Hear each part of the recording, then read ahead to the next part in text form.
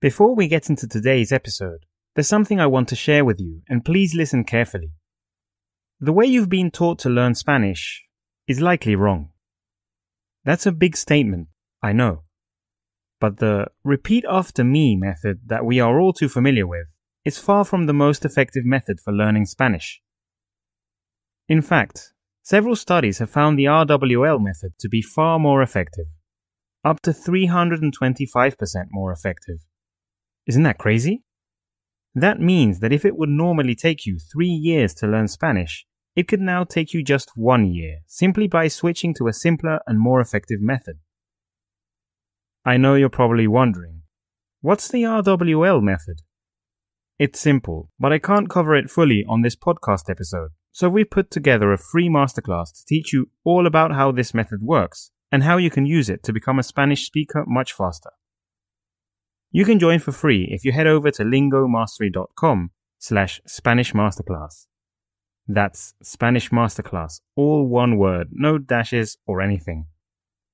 www.lingomastery.com/Spanish Masterclass. See you there. Now, let's get on with the episode.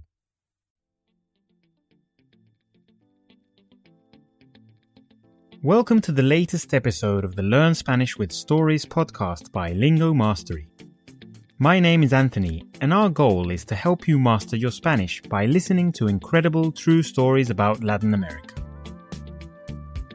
In this program, we uncover magical travel destinations, unravel the mysteries behind natural phenomena, and illustrate the life tales of the most interesting Latin American people in history. By combining the power of the reading while listening and storytelling techniques, you will be able to boost your language skills and become fluent in the Spanish language. Find the transcript of this episode and a very useful translation at podcast.lingomastery.com.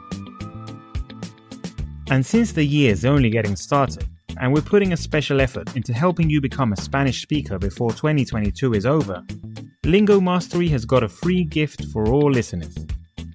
We present the 5-day free masterclass, a special training that uses the RWL, or Reading While Listening method. You will learn Spanish as much as 3 times faster. You can join this masterclass for a limited time at lingomastery.com/Spanish Masterclass. That's lingomastery.com/Spanish Masterclass. This is the 14th episode of our program, and it is about time that we cover one of the most remote places in Latin America. Actually, one of the most remote places in the world. An island that is at over 3,500 kilometers and 5.5 hours away from the closest continental point by plane. Today we are going to talk about Easter Island, or the island of Rapa Nui.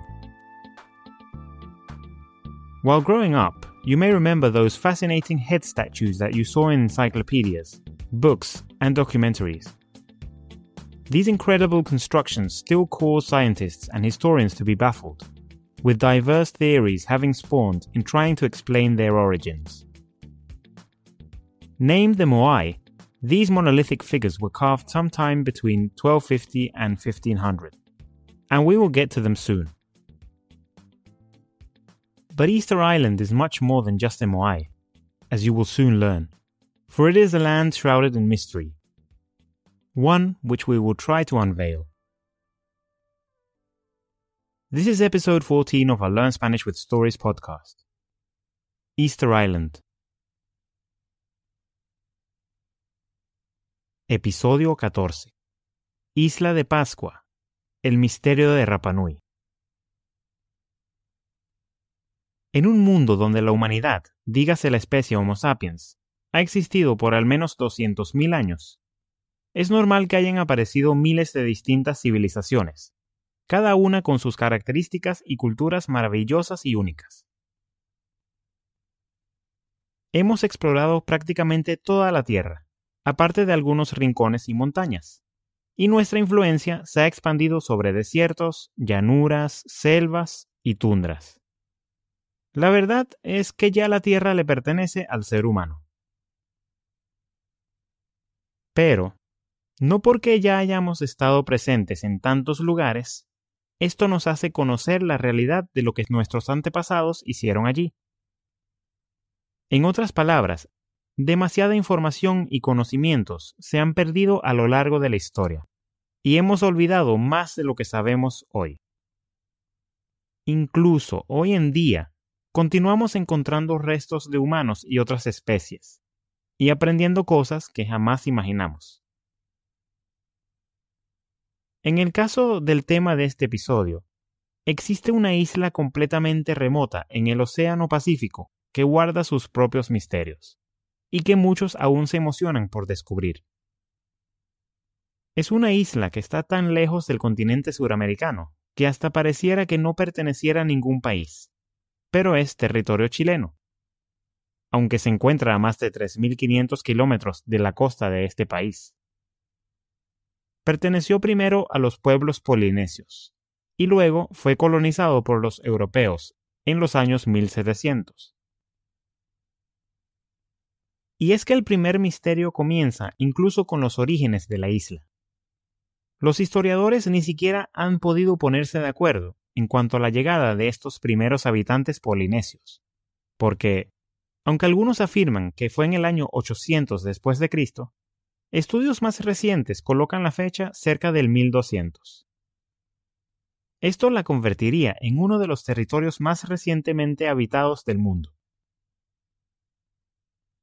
Solamente hablar de las expediciones polinesias podría llevar su propio episodio entero, si vamos al caso, ya que estos seres humanos son los increíbles navegantes que exploraron el Océano Pacífico en simples canoas, extendiéndose desde Madagascar hasta Hawái con sus viajes de expansión. No le temían a ninguna tormenta, y fueron los pioneros en viajes intercontinentales marítimos. Utilizaban las estrellas, corrientes marinas y las migraciones de aves para dirigir sus trayectorias, y el mundo moderno les debe mucho en cuanto a aprendizajes en navegación. Esta maravillosa civilización fue la que, en ese momento, ya sea 800 o 1200, llegó a Rapa Nui, la isla de Pascua, y supo enseguida que había algo místico en ella.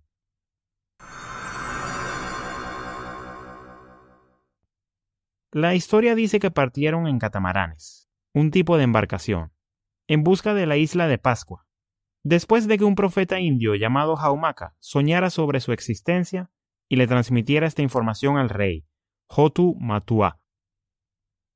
El rey no tardó en liderar una expedición, confiando en la visión de Jaumaka, quien ya había predicho numerosos eventos importantes. Estos expertos exploradores iban bien preparados, con provisiones que incluían diferentes animales y cultivos de sus propias tierras para sobrevivir y tener un sustento para el futuro, ya que solían ser agricultores y pescadores. Los expedicionarios llegaron a la isla para encontrar una tierra fértil y prometedora, y pronto empezarían a expandirse por este territorio, de unos 170 kilómetros cuadrados, estos nuevos visitantes, iniciando su estadía en la playa Anaquena. Esta playa es, quizás, otro misterio, ya que está formada por suave arena blanca, en una isla donde el resto de la costa está compuesta por rocas.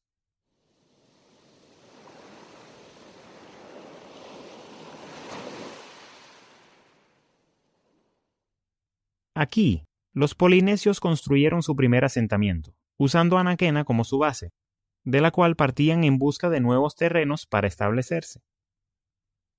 Pronto se evidenciaría el inicio de una nueva civilización, compuesta por clanes, con un alto jefe mandando sobre todos ellos.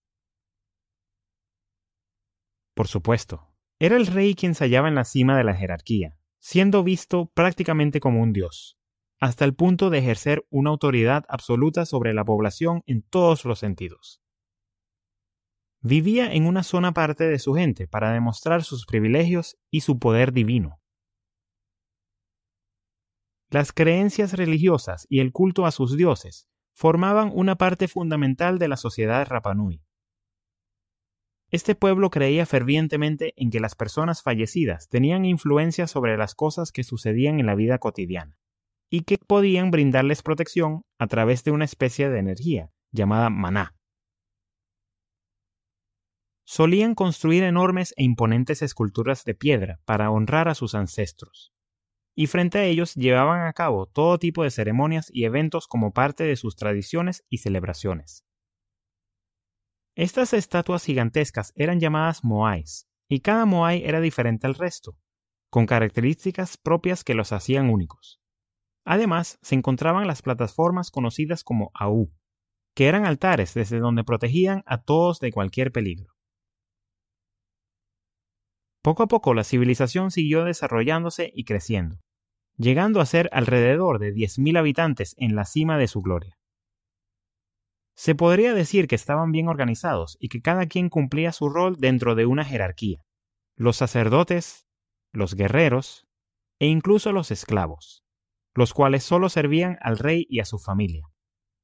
Esta era otra muestra del estatus superior del rey. Una sociedad floreciendo en una tierra fértil y aislada, sin enemigos ni amenazas, construida bajo un orden social bien definido y funcional, con cada clan cuidando de su territorio en paz. ¿Qué podría salir mal? Bien, vamos a adelantarnos un poco en el tiempo, hasta el año 1722, específicamente entre el 5 y 6 de abril, cuando un navegante holandés llamado Jacob Roggeveen llegó a la isla junto a su tripulación, luego de tantos siglos de haber sido descubierta y colonizada por los polinesios, los únicos que habían podido establecerse allí. Y es que este intrépido marino no llegó a ese magnífico paraje por casualidad. No, de hecho, llegó en una expedición completamente planificada con la intención de encontrar la esquiva tierra de Davis, que tantos otros habían tratado de localizar a lo largo de las décadas. Fue conocida así por el infame pirata británico Edward Davis, quien la describió con precisión en sus bitácoras, lo que confirma que sí pisó el lugar. Sin embargo, el aventurero doctor en Derecho, Jacob, y sus compañeros no hallaron la tierra prometida que esperaban, después de haber escuchado y leído tantos relatos sobre un fantástico continente con exuberantes tesoros y maravillas, llamada Terra Australis, pensando que se trataba del mismo sitio.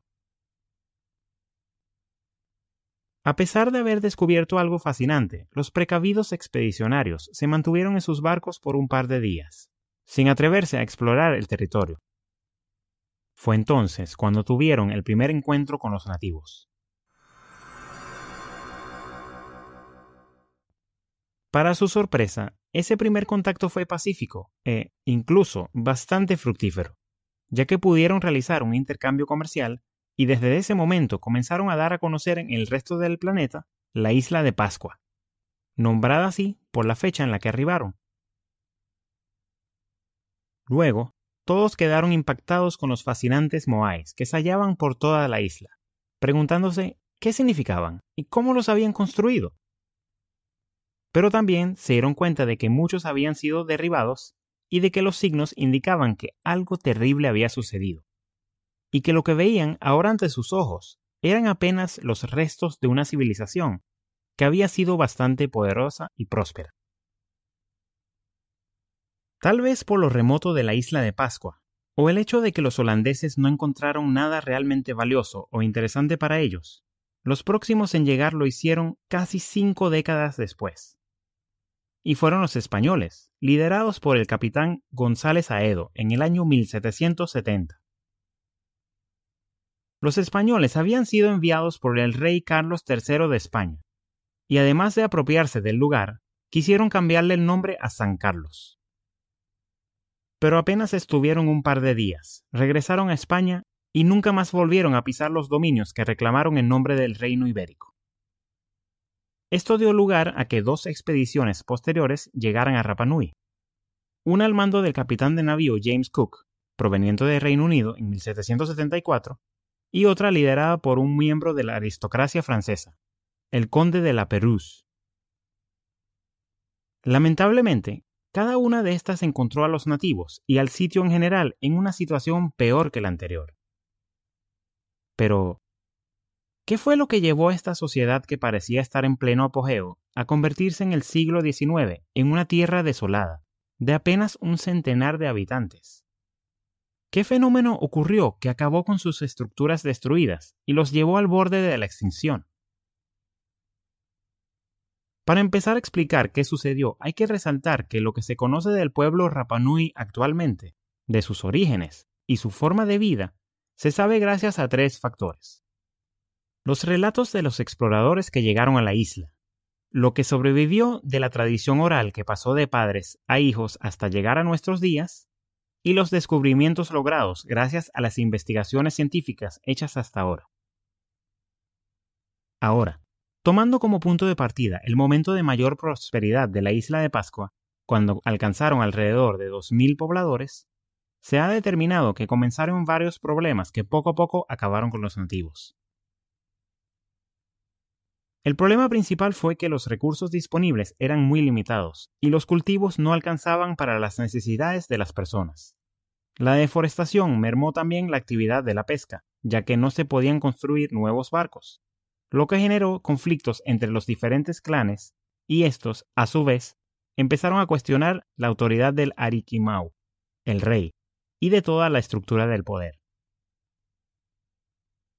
Rápidamente estos conflictos escalaron, provocando guerras en una comunidad que solía ser pacífica. Esto sacudió a la isla entera, y fue así como los guerreros de cada clan derrumbaban los moais de los clanes enemigos, para evitar que estos siguieran brindándoles su protección y atacar así sus creencias ancestrales. Después de esto, y de acabar con la monarquía que siempre había existido, crearon otro sistema de gobierno en el que existía una competencia entre los clanes que se llevaba a cabo cada año.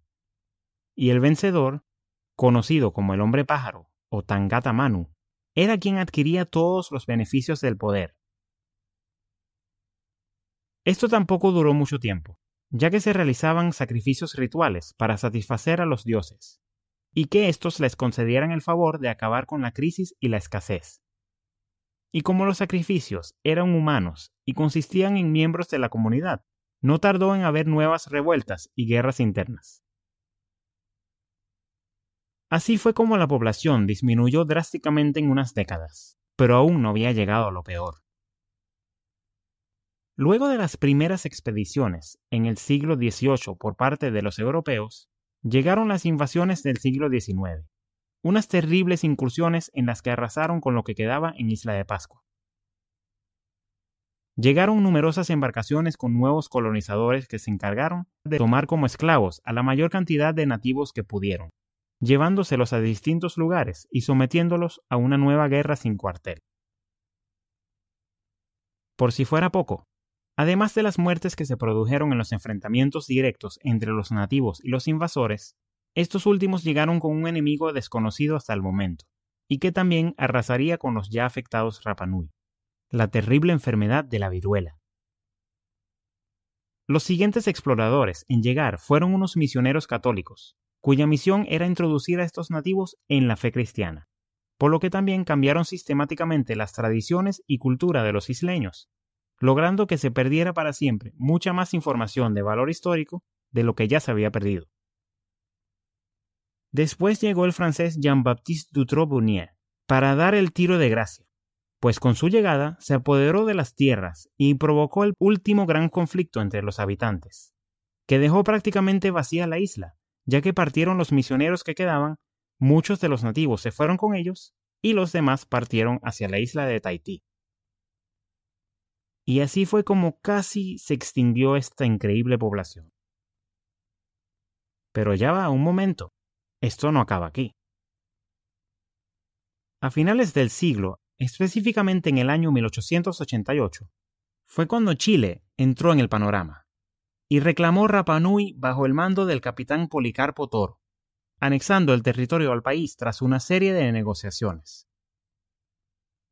Sin embargo, Chile no había podido administrar correctamente la isla y acabó rentando las tierras a una empresa que se dedicaba a la crianza de ovejas. Y al negocio que establecieron allí lo llamaron Compañía Explotadora de la Isla de Pascua. Esto representó otro golpe para los pocos pobladores que quedaban, ya que no se respetaron sus derechos humanos, a pesar de los acuerdos entre el gobierno chileno y la compañía. Los explotaban como empleados, aislándolos y confinándolos a un pequeño espacio de toda la tierra que antes les pertenecía, y prohibiéndoles todo tipo de cosas, como hablar en su lengua materna, salir de la isla o andar libremente en ella. Sin embargo, tal como el ave fénix, la isla de Pascua resurgió con los pocos Rapa Nui que permanecían allí.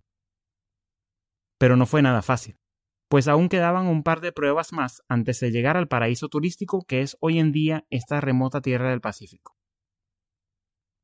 Apenas en el año 1966, después de muchas luchas, protestas y levantamientos, y luego de terminar el contrato con la compañía explotadora, después de sobrevivir y aguantar tantas cosas, los mandatarios chilenos les dieron el estatus de ciudadanos a los pascuenses, y allí comenzaron los verdaderos cambios para su bienestar, cuando se convirtieron en parte del departamento de Valparaíso. Al poco tiempo, empezaron a promulgarse leyes que protegían tanto al territorio como a sus habitantes. Llegaron las inversiones y los beneficios reales, servicios básicos, que no tenían antes, vías terrestres pavimentadas e incluso un aeropuerto, que les permitía tener más libertad y, a su vez, otorgaba vías para la entrada de ingresos a la isla, entre estas fomentando el turismo nacional e internacional. Hoy en día existen muchos avances tecnológicos y cuentan con todo tipo de comodidades para quien quiera visitar este paraíso. Además, los lugareños que residen con tantas atenciones a los turistas son descendientes de ese centenar de Rapa Nui que resistieron a todo, conservando la memoria histórica de ese mágico lugar que pertenece al patrimonio de la humanidad, transmitiéndola a las siguientes orgullosas generaciones y compartiéndola con los que deseen aprender de ella. Isla de Pascua es un espectáculo a la vista, un lugar único en el mundo que aguarda a los curiosos que quieran descubrir sus misterios y secretos. ¿Qué estás esperando para aventurarte a lo misterioso y místico de Rapa Nui?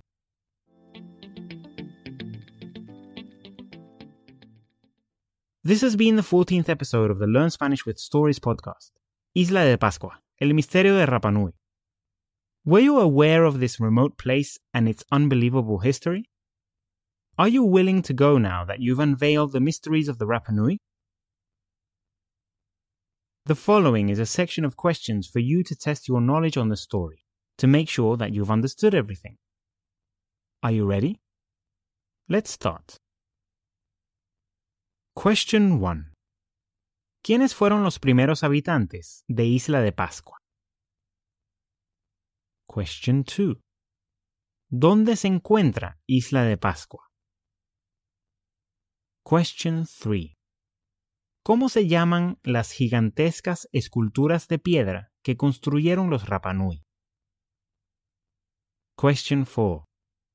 ¿Quiénes dieron a conocer la isla al mundo? Question 5. ¿Qué fue lo que llevó a los Rapa Nui al borde de la extinción? Got any idea what the answers are? Let's hear them now. Answer for question 1. ¿Quiénes fueron los primeros habitantes de Isla de Pascua? Fueron los polinesios. The Polynesians. Answer for question 2. ¿Dónde se encuentra Isla de Pascua? Se encuentra en el Océano Pacífico, a más de 3.500 kilómetros de Chile. It is located in the Pacific Ocean, more than 3,500 kilometers away from Chile. Answer for question 3. ¿Cómo se llaman las gigantescas esculturas de piedra que construyeron los Rapa Nui? Se llaman moais. They are called moais. Answer for question 4. ¿Quiénes dieron a conocer la isla al mundo? La primera expedición de los holandeses. The first Dutch expedition. Answer for question 5. ¿Qué fue lo que llevó a los Rapa Nui al borde de la extinción? La escasez de recursos, las guerras, las invasiones y las enfermedades. Scarcity of resources, wars, invasions, and disease. Now it's time for the summary of the story. There is an amazing island so remote that you could believe it's completely isolated and uninhabited.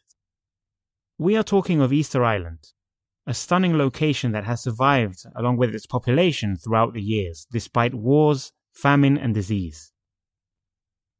First colonized by Polynesian people who lived for hundreds of years in peace, things suddenly and dramatically changed and brought this civilization to the brink of extinction. Scarcity of resources due to overpopulation led to wars and eventually the collapse of this community. Then a number of consecutive invaders killed, enslaved, or took advantage of them in this place in any kinds of ways. However, after fighting for their rights and negotiating their lands on their own terms for years, Rapa Nui inhabitants are now Chilean citizens and are finally protected by their laws. If you visit now, you will see that this island has all kinds of modern facilities, including an airport, and its population receives tourists and visitors from all around the world. Thank you as always for listening to the Learn Spanish with Stories podcast. You are one step closer to mastering the Spanish language, so don't stop now. Remember that you can find a transcript and English translation on podcast.lingomastery.com, and that we recommend you to subscribe on iTunes, Spotify, or whatever other platform you are using to stay updated on the latest episodes. Again, that's podcast.lingomastery.com. I also want to remind you that we have our special gift promotion going on with the 5-day free Spanish masterclass. Join the masterclass now at lingomastery.com/Spanish masterclass. See you in the next episode, Spanish learner.